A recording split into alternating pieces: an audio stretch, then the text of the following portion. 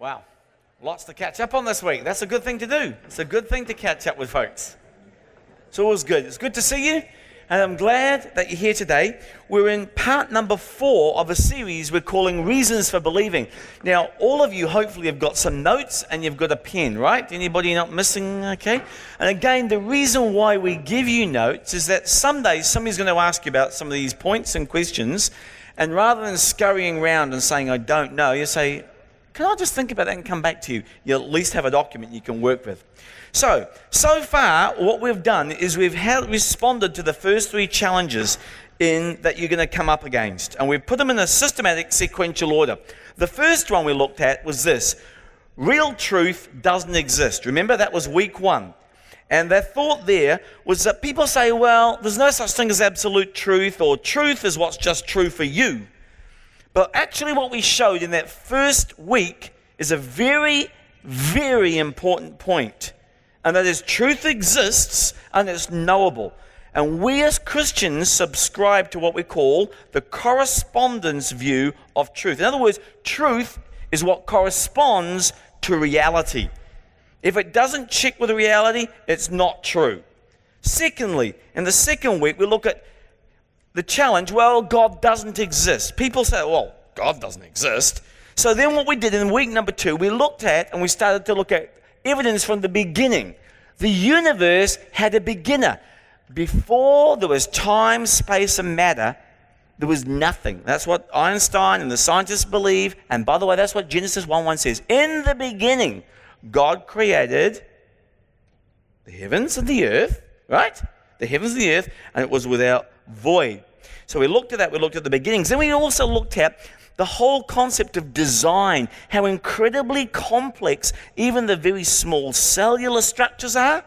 And we looked at, there's no such thing as a design. Remember, I talked about my watch, without a designer. Even the clothes that you wear, they didn't just randomly come together. Somebody had it in their mind. And what we saw is that behind every design, there is a mind. That was a big point and the big takeaway. And we also saw there the whole concept of a moral law, and it pointed to a God who exists. But what we went to in the third week, last week, some people say, well, if you even get to them on a point of, well, God exists, the next point, the next objection, they're going to say, well, is he the God of the Bible? Aren't all gods the same? And so last week what we did is we took time to look at 8 particular characteristics or fingerprints of this God without even reference to the Bible. And by the way, at the end of it, we saw it actually perfectly aligns with the Bible. Oh, by the way. So we proved the existence of the fingerprints, and then we went back to the Bible to say, look at this, isn't it interesting? What we see in nature, we see in the Bible, the God of the Bible. Now today, we're going to look at another challenge that you're going to hear, and it is basically summed up like this. Miracles don't happen. That's how they'll say it. And that, for us, will be a potential problem, because both the Old Testament and the New Testament record many miracles, actually 250 to be exact. The 4 Gospels record the greatest miracle claim of all. And what is that? The resurrection of Jesus Christ. It says that. But here's a problem. If in truth there are no miracles, then the Bible is not reliable, and Jesus did not rise from the dead. See where that's going? So it's a very important point, this. Now, if you were to take a survey and ask people if they believed in miracles, you will be surprised. I was surprised because I took the most liberal source I could find, the Huffington Post. Whoa, God save us from them. They recently commented in multiple polls that belief in miracles is around 80% in the general populace. 80%, and that's a liberal bunch. But first of all, and this is very important, I teach all my kids this, whenever you're having a discussion, the first thing you must do is define terms. Define terms. Because often you'll find yourself arguing about different things. Well, I don't believe in a God like that either. You're talking about something completely different than I am. Those of you who are married know exactly what I'm talking about. You can have an argument about things which you're both talking about different things. So define terms. So the question for us today, the first one, is what is a miracle? because there's a ton of misconception about what a miracle actually is. So we need to get this dead right. So what is a miracle? Often we misuse this term, and we use it and abuse it by using it for a purely unusual event. I won the lottery. It was a miracle. That wasn't a miracle. Or we use the term miracle for a simple coincidence. It was a miracle, I saw you at that rugby game. No, it wasn't. That's not a miracle. An everyday event is not a miracle. For example, how many times have I been guilty of this one when I was a young kid? It was a miracle I passed that test. Well, no, but it wasn't a miracle. Okay. It was something to do with the hard work I put in and the brains that God had used, and I was a good steward of the brains that God had gave me. So I applied them. So what is a miracle? I want to talk about 3 characteristics of a miracle first. Of a true miracle. Firstly, a true miracle is a supernatural intervention. Supernatural. It's above nature. The word supernatural means that God is the actual cause of a true miracle. Human power, yours and mine, and anybody else's in this world, cannot perform a miracle. There's a bunch of charlatans around there. A bunch of so-called faith healers. We'll get to that later on. A bunch of witch doctors, and we go, what a bunch of poo-hoo. They are there and they make a living, which is a terrible tragedy. The instant disappearance of a malignant tumor without medical intervention is a miracle. Second, a miracle transcends but doesn't break natural laws. Transcends but does not break natural laws. For example, suppose you and I take a plane and we jump out at 4 kilometers of a plane with a parachute on. And lo and behold, we're going down, and about the time it comes to pull a parachute, it does not open. Now, the law of gravity will ensure that you or I die pretty quickly upon impact. But instead, we gently floated down to the ground and we landed on our feet, unhurt, everyone would agree that something very supernatural had just happened. Yet the law of gravity would not be suddenly broken. It would still be operating as it always has. Instead, gravity would have been superseded for that individual at that time. That will be a miracle because God and only God could do that. He created the law of gravity. He can override it and amend that for a particular instance, at a particular point in time, should he choose to do that. It's an intervention by God that overrules the natural laws that he has put in place. So a miracle overpowers the laws of nature without breaking them. It is an exception to a natural law. That is another angle on a miracle. Third, and this is very important, especially in today's world, every miracle in the Bible had a purpose, a special purpose. Today we have the unfortunate phenomenon of people walking around this planet claiming they can do miracles, and I call them Mac miracles, like McDonald's. They can do them at the drop of a hat, on cue. They're charlatans. That is not the way biblical miracles happen. One day, a group of Jews, having heard about the miracles of Jesus, asked him, "Hey, would you do one for us? Give us a show." Now, if you go back and read the scripture in Matthew 16:4, you can put that aside to have a look yourself. Jesus did not intend to perform a miracle just to entertain them. And sometimes I fear that Christians, gullible Christians, go along to a conjuring show. Jesus did not do miracles to entertain or perform. These people already had enough evidence and knew who he was. And my point is this, that God does not perform miracles merely to amuse or entertain. He has a special purpose. Check it out in the scriptures. So, what will be the purpose of a miracle? The main purpose of biblical miracles was to confirm that someone or something was truly from God. For example, in the Old Testament, God used people, and what would happen is His Spirit, this is a big difference between the Old Testament and the New Testament, and the New Covenant and the Old Covenant, God's Spirit would descend upon a person for a special act of service. They'd do that service, and then God's Spirit would lift again. That's under the Old Covenant. So basically, He'd come, the Spirit, empower Samson, thrash all the Philistines, give him a good spanking, and then God's Spirit would lift. And then He'd do another great act, and God's Spirit would lift. And the final one is, of course, when He pushed the pillars. Under the New Covenant, God's Spirit doesn't work like that. That all changed when the Holy Spirit came now, not to visit for a while over here, but He came, and the Bible says, behold, the tabernacle of God dwells now with men, not in buildings of stone. And He says, I will take out your heart of stone, and I will replace it with a heart of flesh, and I will cause you to want to walk in my ways.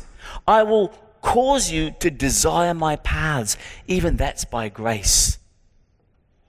So, under the Old Testament, the miracles, for example, which God empowered Moses, were evidence to Pharaoh and to all those unbelieving Israelites some of the time that God had sent this man for this point in time, and buddy, you better let my people go. The guy had rocks for brains. He was dumb as dirt to take on Moses. That's Pharaoh. Also in the New Testament, God used miracles to show people that He had sent Jesus. To show people that He'd sent Jesus. And the gospel records many miracles that Jesus did. What was the first miracle that Jesus did? Who said that? Somewhere over there? He turned water into wine. Did you hear that? Sidebar. There's nothing wrong with alcohol, apart from it'll hurt your body if you drink too much of it. The Bible never prohibits taking of alcohol. It always prohibits being drunk. Or anything else that will stop you from being in full control of your senses and mind and decisions. So, He turned water into wine. Another good example. And by the way, in Israel next year, you'll go to the place, Cana of Galilee, where exactly He did that. And on, just over the hill from there, there's a Sea of Galilee, which is where Jesus walked on. You'll be able to swim in that next year. He fed thousands of people with only a loaf of bread and a few fishes. He cast out demons in Gadara. Remember where those pigs, those evil spirits went into those pigs and they went into the cliff. You see Gadara. That's just across the other side of the lake over there. He healed diseases and illnesses, people who were paralytic, and He even raised the dead. Now, Jesus did not just do these things to astonish people or to be nice. He did them to prove who He said, who He was, who God said He was, God in the flesh. God wrapped in the flesh. The Bible says here, in John 20 verse 30, and Jesus did many other miraculous signs in the presence of His disciples, the eyewitnesses, which are not recorded in this book. Because He goes on to say, if that happened, there wouldn't be all the books in the world that contain it. But here we are. Why did He do the miracles? Next verse over here, John 20:31. But these are written, why? Why have they been written down about these miracles? That you may believe that Jesus is the Christ, the Son of God, and that by believing you may have life in His name. There is life in no other. I am the way, the truth, and the life. No man or woman will ever get to God apart from through Jesus Christ. He is the one conduit to God that makes us acceptable because of His blood that was spilled on the atoning sacrifice of the cross. Nobody else, even within a bull's roar, claims to do that. We'll look at the proof of that later. The Apostle John said he recorded Christ's miracles so that you may believe that Jesus is the Messiah, the Son of God, and that by believing you may have life in his name. Nicodemus, one of the academic elites, comes to God and to Jesus at night, undercover, possibly because of a bit of peer pressure there. And he said he knew that he was from God. Really. Notice the reason though. He says, since he came to Jesus at night and said, Rabbi, we know that you're a teacher who has come from God. What's the reason? Where's the evidence? For no one could perform the miraculous signs that you are doing if God were not with him. He was blown out of his tree, and this guy is an academic, highly respected in the community. He says, mate, someone's up here because we ain't seen it ever before. Nobody has been able to do what you can do. So therefore, I am concluding, Nicodemus, that you're from God. Miracles were also given, D, as proof that the apostles were from God. See, one of the qualifications, biblical qualifications, for an apostle, apart from, there's three actually, I'll just dwell on two today. Number one is you must have seen the living Jesus. Nobody today has seen the living Jesus. Secondly, so they were with him. And secondly, they could do miracles. Miracles were given to prove the apostles were from God, and therefore their message on what they said was also from God. That's the reason why it was an attestation to the veracity of the truth of the gospel. God stood behind his word that he knew was going to be written and said, this is the proof that their message was from God.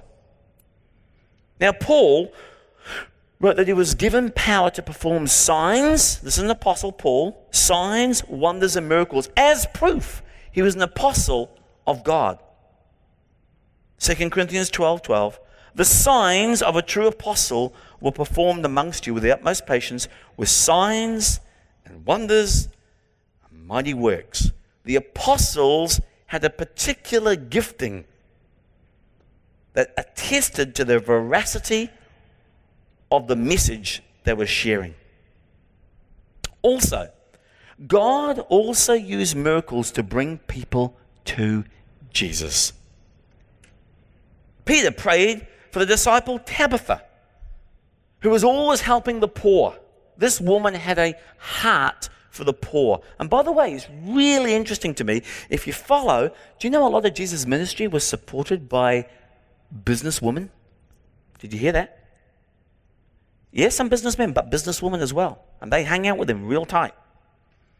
Peter prayed for the disciple Tabitha. She'd been sick, and the scriptures record she died. Her body was already washed. That's how you know. Washed. And I mean, washed, perfumed up, redressed, and ready for burial. She was dead as a dodo.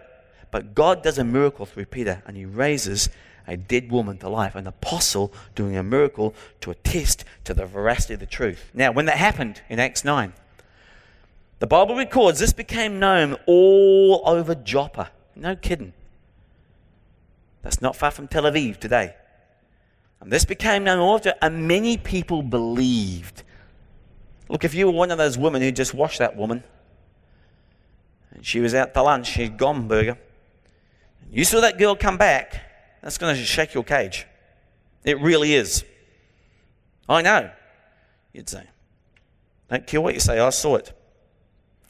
Miracles also can be used to teach who God is. Who God is. They reveal him to be very powerful. Nothing's too hard for him. Nothing is impossible. See, when Jesus raised the only son of a widowed mother from the dead, he not only showed God's incredible power, but it also showed his compassion and his love for that boy and for the mother. Now, an important point. I want to take a slight pause here to clarify a few things, which has confused a lot of Christians and still trips people up today. First thing is, not everything unusual is a miracle. Unusual incidents or remarkable events are not miracles. First, some unusual instances that happened with natural causes. One of them would be, if you've ever seen haven't you ever seen the movie Sully? Yeah. So in 2009, Captain Chelsea Sullenberg on the US Airways flight 1549, which I have to confess I have been on my way into Charlotte, was 2 minutes heading for Charlotte, out of Charlotte, when it collided with a large flock of birds. Now, that's the last thing you want to see, a bunch of feathers coming out the back of the jet engine if you're sitting in the back here. Not good. Chances of survival are normally slim to none. But the pilot, thinking quickly, opted to ditch the bird, that's the plane, on the Hudson River, and all 155 passengers survived. Now, I noted,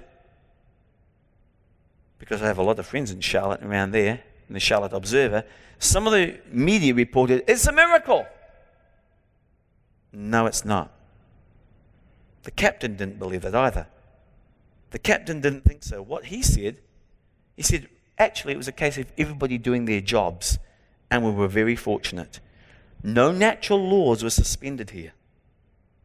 A highly skilled pilot superbly and deftly landed that plane in a unique and extenuating circumstances. But that, my friends, that's skill, what you're looking at there. That is not a miracle, because no natural laws were suspended. Coming back to our definitions. So what is and what isn't a miracle? There are at least 6 different categories of unusual events, of which only one of them is a miracle. So I want to take a little moment to look at those, to make sure we get some clarity. The first, the whole category of anomalies. An anomaly is an unexplained freak of nature. And at one time, in the not too recent distant past, scientists had absolutely, and especially engineers, had absolutely no idea how bumblebees could fly. Its wings were too small for its body, everything was all out of proportion. Scientists considered bumblebee flight as an anomaly, which it is, until they discovered a kind of power pack that makes up the small wings. They knew it wasn't a miracle because all bumblebees flew. So they kept looking for a natural explanation, and they found one, which is good. But an anomaly is not a miracle. We have to be careful about our terms. Second, a skilled listen to me. A skilled magician can give the appearance of having broken natural laws by seeming to make an object materialize out of nothing. Or by keeping something aloft in the air, or soaring, that's often a woman in 2. I'm not sure why that is. But there's a natural explanation for each one of those. I know, because at 18 years old, I was the assistant secretary to the New Zealand Society of Magicians.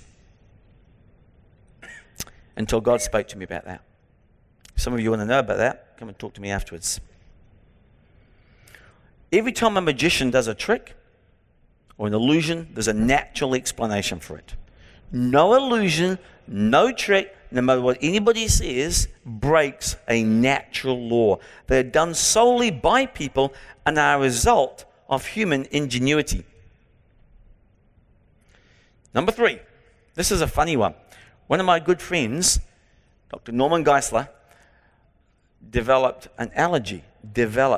Now, please hear, I am not saying that all allergies are like this. I'm just saying for him, at this particular time, in this particular instance. So that's somebody who was having an allergy. He went to preach in a completely different place, and there's a bunch of flowers sitting about right next to him. And so he comes up and he says, man, somebody's got to move those flowers. He started to sneeze. He said, somebody's got to move those flowers. And one of the ushers came and said, sir, these are not real. These are just plastic. And he looked at them, and they were. And you know what? He hasn't sneezed again since, that guy. What I'm saying is some things can be psychosomatic. Oh, you're looking so ill. I am? Oh, yeah, actually, I don't feel so good. You can almost inject that thinking into yourself. Oh, you look so tired. Oh, yeah, I am. It's kind of like a self-fulfilling prophecy. So the point is that mind over matter is not a miracle. Not a miracle. This is an interesting one. Number 4, satanic signs. Another possible cause of an unusual event could be other spiritual beings. Since God exists, it is possible that other spiritual beings exist. Now, the Bible actually says that they do exist, but that's a different issue because we haven't got quite to the Bible yet. Satan can perform tricks and deceive better than the best magician out. And there are many examples of this in the Bible. Sometimes, having been in Africa and other places, India, I have seen witch doctors do things to people that appear to heal them. My conclusion, after speaking to some of these people and praying for them, is all that's happened is Satan had afflicted them, and for the moment, to get a moment of glory, he removes that. But guess what? In 2 or 3 weeks, they're back sick again. When God heals, he heals permanently, instantly, and forever. So as we look at this, in Acts 16:6, you may want to write this down at the side because I didn't put this in there. As we're going to our place of prayer, interesting point, the apostles and the disciples thought it important to pray, and they would physically go to a prayer meeting, which is a good question. Why is the church prayer meetings across the globe the least attended meetings of any meeting? Sometimes I think we get our priorities wrong. The Bible says here, as we were going to the place of prayer, Acts 16:16, reading from the ESV, we were met there by a slave girl who had a spirit of divination. A spirit of divination. And she brought her owners much gain by fortune telling. The origin of that is demonic. The scriptures talk about that. You can read further on what happened. In short, God performs true miracles. Satan performs counterfeit miracles, but they can sometimes look similar. Now, Matthew 24:24 is a very important verse. Of course, it says, unless one is discerning, such signs can be deceptive and may be mistaken for miracles. The Bible talks about in the end times, Satan will use people in such a way that they will seemingly be able to do supernatural things. And if it were possible, the elect will be gone by then, the elect would have been deceived. So for false Christs, I'm reading from Matthew 24:24 again, and false prophets will arise, reading from the scriptures, and perform great signs and wonders, so as to lead astray, if possible, even the elect. So that is a potential source, but that is not a miracle. The Bible talks about it as a sign and a wonder. Number 5, religious people, particular Christians, are guilty of throwing around the term miracle very loosely. And quite often they identify an event or a miracle when it could be more accurately described as providential. I'm going to give you an example of this. How many of you know, any of you studied history and Normandy, right? The Normandy landing. That was providential because it helped conceal the Allied attack against the evil Nazi regime. It wasn't a miracle because it could be explained by the natural laws, but God was most likely behind it. A miracle in that case would be more like requiring something like bullets bouncing off young men.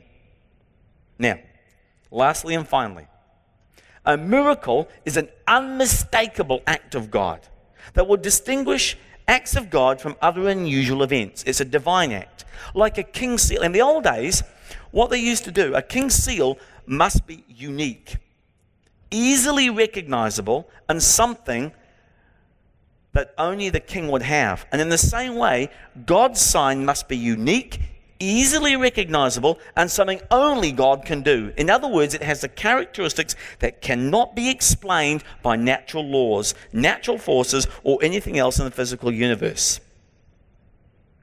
There's a quick summary. Next slide. Just to let you know. Here's my point. All that glitters is not God. Let me say that again. all that glitters is not God. But we've also seen that since God exists, miracles are possible. In fact, the greatest miracle of all, the miracle of creation of the universe out of nothing, has already occurred. That's a fact. Which means that after Genesis 1:1, every other miracle in the Bible, or any other miracle like that, is believable. Again, next slide, when the days when long-distance messages were sent by hand, we didn't have emails.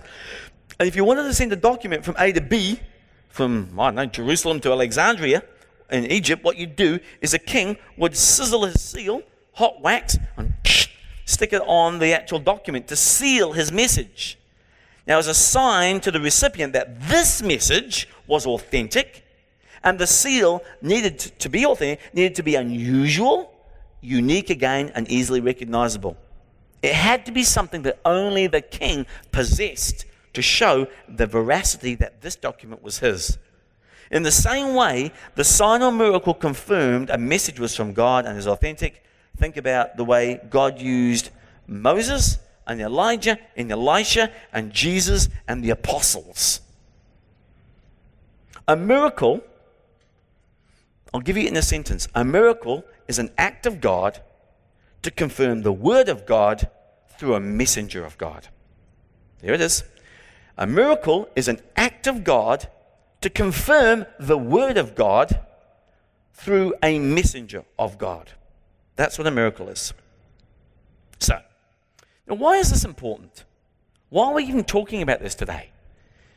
Because here it is. If there are no miracles, then much of the Old Testament and New is false. From Moses down through the prophets, the Old Testament records miracles. If they can't or don't happen, the Old Testament is not reliable. That's good logic. And much of the New Testament will be false as well. For example, the New Testament clearly affirms the astonishing miracle of Jesus being virgin born. We wholeheartedly subscribe to that, and there's very good reasons for that. Directly related to this point, which Joshua mentioned today, John the Baptist sent his disciples. He's under a tough time. He's going through a very tough time. He's in prison. Really tough time. And this wasn't like the prisons we have today. This is really tough. And he's feeling discouraged. And this is Jesus' cousin. So he sends off his disciples to see if Jesus was the one sent from God. Luke 7:22, he says, so he replied to the messengers, go back and report to John what? What you have seen and heard. So he says, if you don't believe what I'm saying, and Jesus says this in many places in the New Testament, you guys, Jews, Gentiles, if you don't believe what I am saying, watch what I do. Here's the evidence. Jesus was evidence-based. He understood people could, but eyewitnesses were the top level, the priority number one, witnesses. They were the most weighty witnesses, eyewitnesses. Go back and report to John what you've seen and heard. The blind, what did you see? Oh, we saw the blind receive sight. He's been here. We knew this boy since he was a kid. He's as blind as a bat. That lame kid. He's never walked. We saw what happened. This is not done in the corner. Those who have leprosy, they were cured. The deaf heard, the dead raised. And the good news is preached to the poor. Now, Peter, talking to the Jews and the others living in Jerusalem, also said miracles are a proof that Jesus was sent from God. Men of Israel, listen to this, Peter talking. Jesus of Nazareth was a man, I love this word, accredited by God. To you, how was he accredited? How was he endorsed by God? By miracles wonders and signs which God did among you through him, as you yourselves know. In other words, anybody going to argue with that? And this is read to thousands and thousands of New Testament Christians. As you know, quit kidding yourself. Get focused on the facts. That proves Jesus was accredited by God. And then in 1 Corinthians, here's the point. If there are no miracles, Jesus did not rise from the dead. Slam dunk case. The Bible says here, 1 Corinthians 15:17, if Christ has not been raised, your faith is futile and you are still in your sins because you still have a gap between you and God. That's what he says. And if he wasn't raised, then not only the gospel's false, but again, our faith is futile and you're still in your sins. So, are miracles possible? The answer is exceedingly clear. If God exists, then miracles are possible. If God does not exist, then miracles are not possible. If Genesis 1:1 is true, in the beginning God created the heavens and the earth, then every other miracle in the Bible is easy to believe. If there's a God who created and designed specifically rotations and orbits and galaxies, then he can be involved in his creation at any time that he chooses. It's his prerogative. So if God is the source of all the natural laws, he can supersede them anytime he wants, and no creature can tell the Creator what he can and cannot do. A God who can create time, space, stars, planets, and moons, and all of the incredible variety of life on earth, to walk on the water. I'm sure when the guys were blown out of the water, that's Jesus. And they were freaking out. The angels are laughing. What is that to Jesus, to walk on water? That's nothing. Easy peasy in our vernacular today. And that ought to end the debate, but some raise objections. Here is one of the most common objections that your children are going to hear, and your grandchildren. And by the way, you're going to hear from Mormons and Jehovah's Witnesses. That's why we need to be clear-headed about this. They're going to say this: all religions claim to have the same kind of miracles. Miracles can't prove one belief system and worldview over another. That's what they're to be true. Prove them to be true. Suppose, for example, Moses and Buddha and Jesus and Muhammad and Krishna and Joseph Smith, those followers all claimed, just suppose for a moment, they don't, but just suppose they all claimed their founder walked on water and he rose from the dead. Suppose they did, just for a moment. If such claims were made, and if they were true, then no one could use them as evidence that only their religion was true. Jesus' miracles would not prove he was sent from God any more than Joseph Smith, who was the founder of the Mormon worldview. But are all miracle claims truly the same for all faiths? Or are biblical miracles of a whole different category from other miracles, supposed miracles? We're going to wrap this up with 6 reasons the Bible's miracles are not like other claims. 6 reasons. First one is there are hundreds of biblical miracles. Let me give you a number to be exact. There are 250 diverse miracles and 60 in the Gospels alone. Useful to remember that. These accounts don't come from people who'd heard it from their mother or their grandfather or generation after generation after generation. These come from eyewitness, which again is the highest grade of testimony you can get.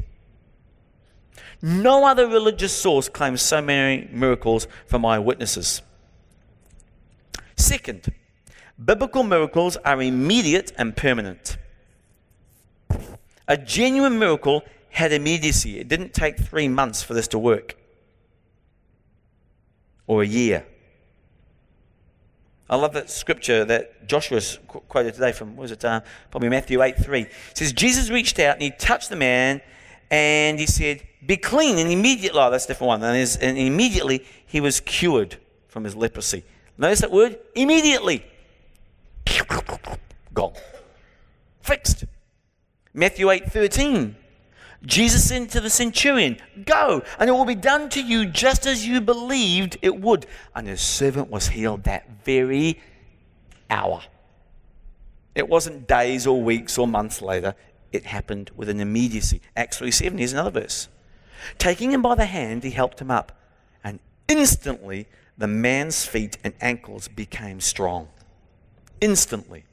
So, these miracles were permanent. There was no relapses. This is the mark of a genuine miracle. You don't lose your healing.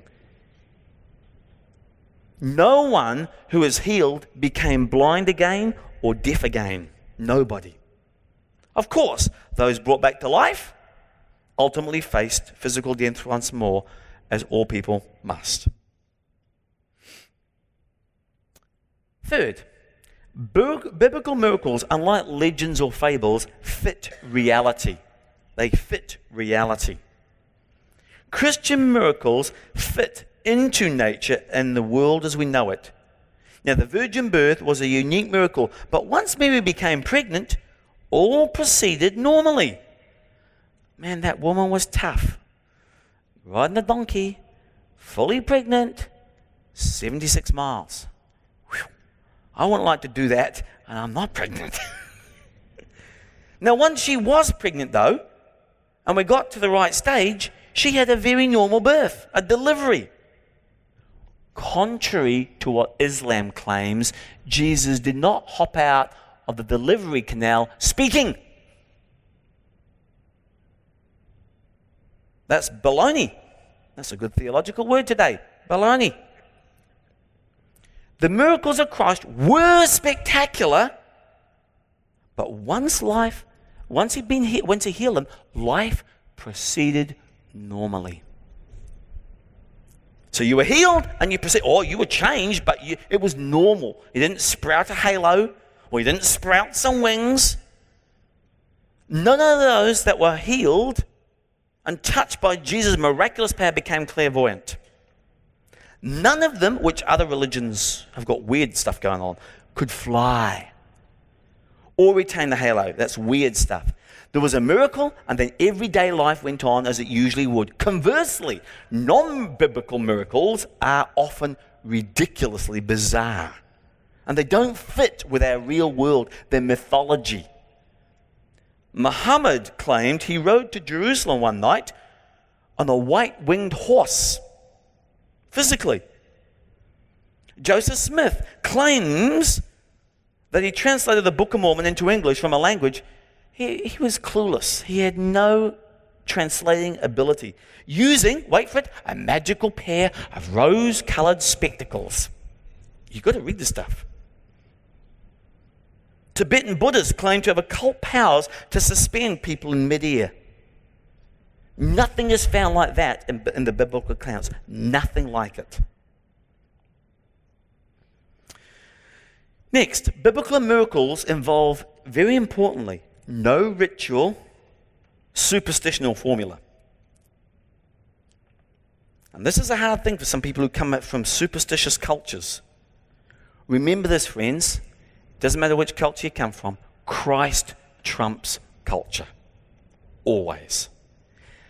The miracles of the Bible don't follow a prescribed pattern. Sometimes a person was healed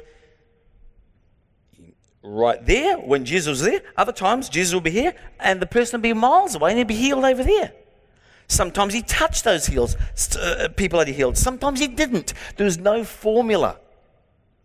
And the Bible presents no ritual that somebody could learn or should learn to perform miracles. Now, other religions, on the other hand, have these elements. They've got secret rituals with special words or instances or special rites, and there are magical phrases to chant or a special touch from a guru or a spiritist, stay away from them. Stay away from palm reading. Stay absolutely away from seances.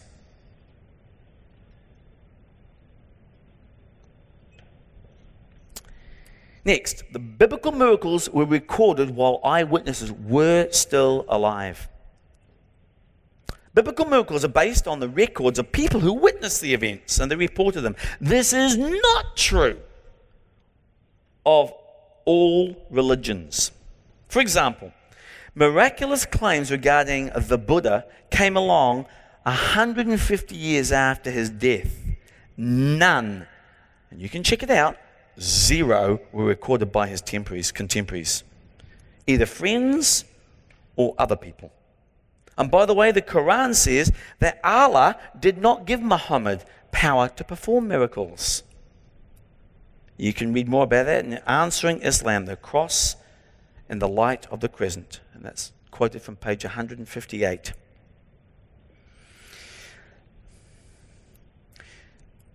Next, Christianity makes unique miracle claims for its founder. And there are at least 3 totally unique miracles for Jesus. I guess I just want to make the point that we have no contemporary documents again of any other religious leader or his immediate follower claiming to be virgin born. Second, men like Muhammad and Buddha and Joseph Smith never claimed to be sinless. Nobody's done that.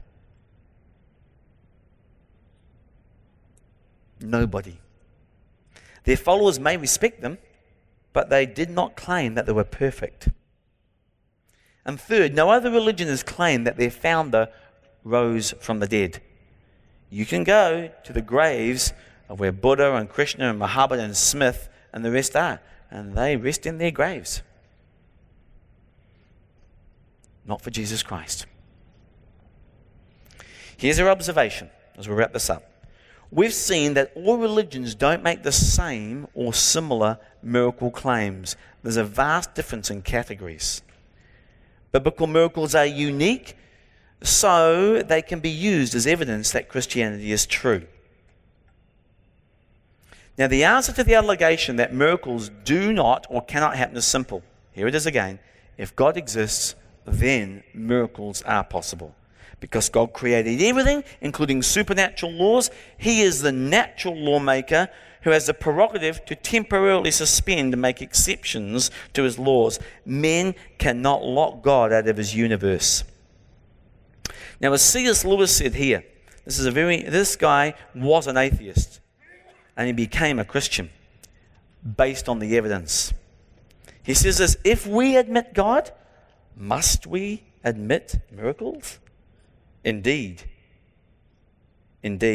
you have no security against it, and that's the bargain.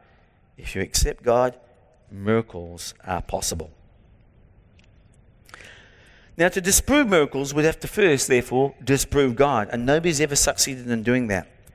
Biblical miracles are special acts of God that laid the foundation for His permanent revelation to mankind, and that is His Word. So, let's sum up. Looking at the question we started with, which of the 4 contradictory worldviews have the facts supported? We previously ruled out the worldview of atheism and pantheism because the evidence that we examined didn't support the basic beliefs that they hold. Now we need to revisit deism. And you remember what deism means? Who can tell me what deism means? Somebody take a shot? What's the concept that goes on?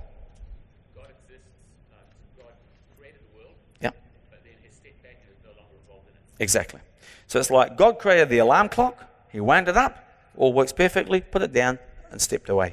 So He doesn't intervene in the world today. Oh, they agree that God created the world. They see the design and they just see the moral law, but they don't think He's involved at all. Now, deism, by definition, must deny miracles. But this presents some problems. Why would God design and create everything with such care and precision and then abandon it? Why would God make the universe absolutely perfectly tuned for life and flourishing and then walk away from that? Another problem for deism is that the designer seems to actually be concerned with our well-being. As evidence shows that he loves us and cares for us. He's fashioned the universe, tweaked it to support human life. He's given us air to breathe, water to drink, food to eat. And if he cared so much about the design of that universe, to set it so precisely so that human life could thrive, why should we conclude he doesn't care? Why would it all suddenly change? So logically, it follows that if there is a God, then there can be miracles, and no one can tell the Creator he can't intervene. So at this point, we must rule out deism. So the only logical possibility left is theism. Now the remaining question will be, which of the three theistic religions will be the best match for the rest of the evidence? What are the three theistic religions? Can anybody tell me? Judaism is one. Islam and Christianity. So we've narrowed it down through a process of elimination down to three that are theistic. Now, friends, all three of those believe in a God who created and designed everything that exists. They believe in a universal moral law. They all accept that miracles are possible. However, Islam, one of those, has its own peculiar problems regarding its supposed miracles. For example, I've mentioned this briefly, that the Quran explicitly says Muhammad performed no supernatural miracles. It actually says that. 0. Folk tales of them don't show up until about 150 years after Muhammad's death via word of mouth. Where our ones, which we're going to get to later on, were actually written down within the lifetime of these eyewitnesses. We're going to show that later on. Now, Islam also alleged miracles don't even pass the test for miracles. They don't even match reality. For example, you tell me, last time you checked the moon out, was it cut in half? Because apparently Muhammad was said to cut the moon in half with his sword. Last time I checked, not last time we flew around the back of it, it's all in one piece. And also, Islam alleges that the palm trees would supposedly lean over to shade him when he stopped in the desert. Pretty bizarre. And rocks would speak when you walked by. And allegedly, his food would talk to you. I don't know what it would say. Hey, don't eat me. Pretty strange stuff. The remaining question we're going to focus on is this. Which of the three theistic religions is the best match for the evidence that we have? And the next challenge we're going to meet is a really important one. And it's going to be down to this. The New Testament's reliability. Judaism does not recognize the New Testament's reliability. Islam claims, as others do, that it's been corrupted. You're going to hear that. We're going to look at those objections, what they actually are and why they say that, and do they actually hold water. So next time, after the mission trip to Uganda, we're going to look at what does the evidence show. Father, I thank you for your word, and I thank you, Lord, that you are a God who created the heavens and the earth and everything there in it. Lord, we know that because you exist, miracles are possible. We know that truth exists because you said, I am the way, the truth, and the life. And we know that nobody can come to you except through Jesus. Father, as we love you, as you commanded with our heart, soul, and mind, would you grow us? Would you help us to remember and apply, Lord, these principles in our conversations with those who are seeking to know more about you? In Jesus' name we ask it. Amen.